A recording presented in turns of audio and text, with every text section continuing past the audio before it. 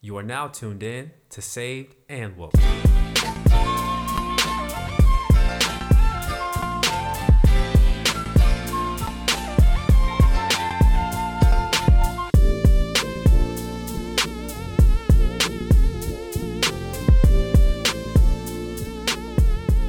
brother saved and woke. Yes, I am. It's your boy MSW, that's Mr. Saved and Woke, and these are the afterthoughts for episode 3, Church and State. How separate should they be? I don't have too many afterthoughts for you all today, so even for an afterthought episode, this one's going to be pretty short. But let's just dive right into them.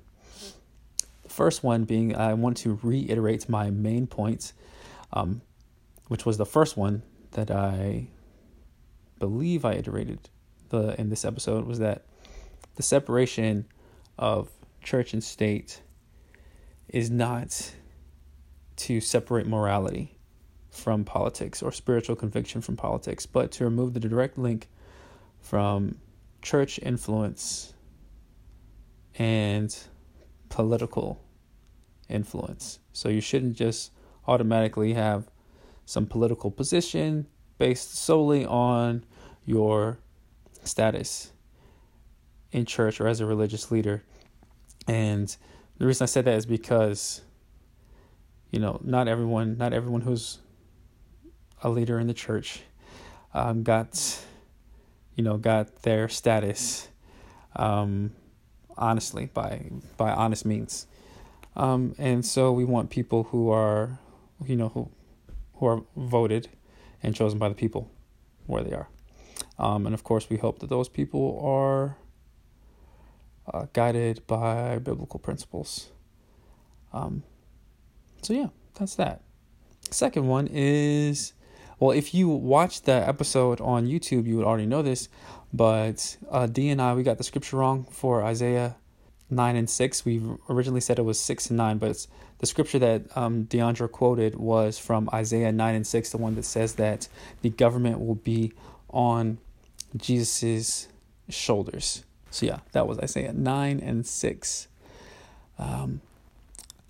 Actually, this was my explanation or this is the first thing that I said about, this next thought is about the first thing that I said about people only bringing up the separation of church and state, or at least in my experience, only bringing up separation of church and state when you disagree with them. So basically what I meant by that is, like, you can be a minister or a Christian in the public arena all day until you mention a few things, including the deity of Christ, the exclusivity of the gospel, or the sovereignty of God, and his ability to decide what constitutes justice and righteousness.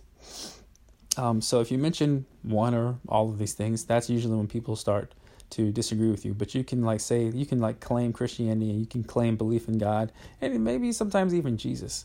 But until you start making claims that have to do with how the world should work and how government should be run that people don't agree with, then all of a sudden there's a problem. And the last thing I want to explain is we brought up the fact that Thomas Jefferson, who coined the term separation of church and state, was a Unitarian Universalist, and I mentioned that as such his theology was off, and if we're supposed to be, if as believers we're supposed to be following the Bible, then we should be suspicious of someone who had questionable theological base. And so I didn't want to just go off my own understanding of what Unitarian Universalism was. Unitarian Universalism is. So just to explain for all those of you who don't know, I went to a Unitarian Universalist website. I think it's uua.org.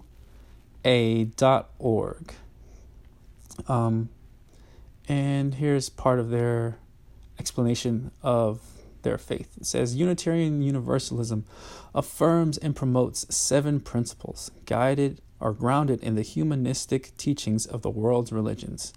Our spirituality is unbounded, drawing from scripture and science, nature and philosophy, personal experience and ancient tradition as described in our 6 sources.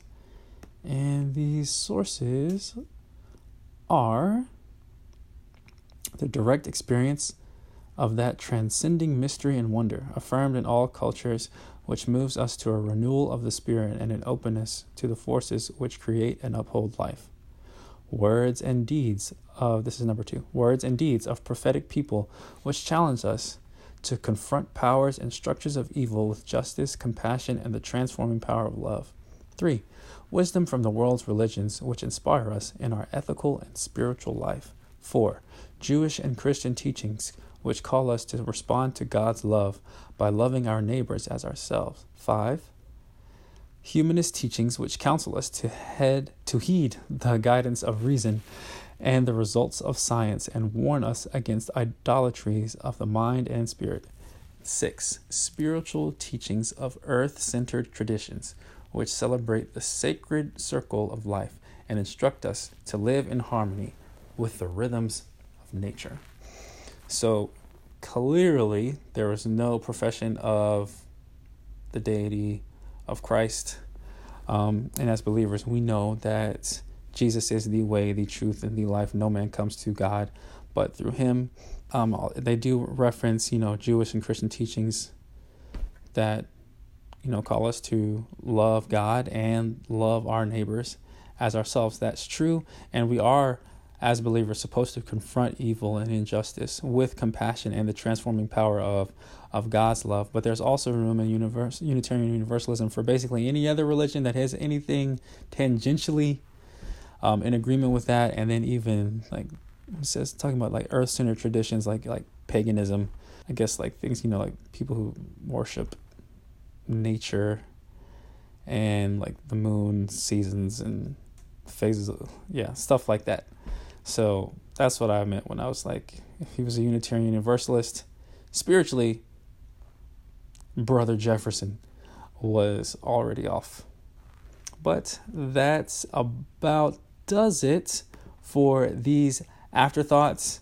I do apologize for getting these out a little bit late, but thank you all for rocking with us, and please do keep up with us on social media. You can follow Deandra at I am Deandra J, and you can follow me personally at Mr_Saved and Woke. Now you can follow everything Saved and Woke on Instagram at Saved and Woke. Simple as that. And be sure, if you haven't already, to subscribe to the YouTube channel, because there's going to be more content available, an increasing amount of content, more than what you would get from just listening to the podcast. There'll still be benefits for the podcast, like these afterthoughts. These afterthoughts don't get posted to YouTube, but we want to make sure you're getting everything that you can. So make sure you follow us. You're subscribed to the podcast as well as to the YouTube channel. All you have to do is search Saved and Woke on YouTube. So with that, we will be in touch for the next episode. Until then, keep the faith and stay woke.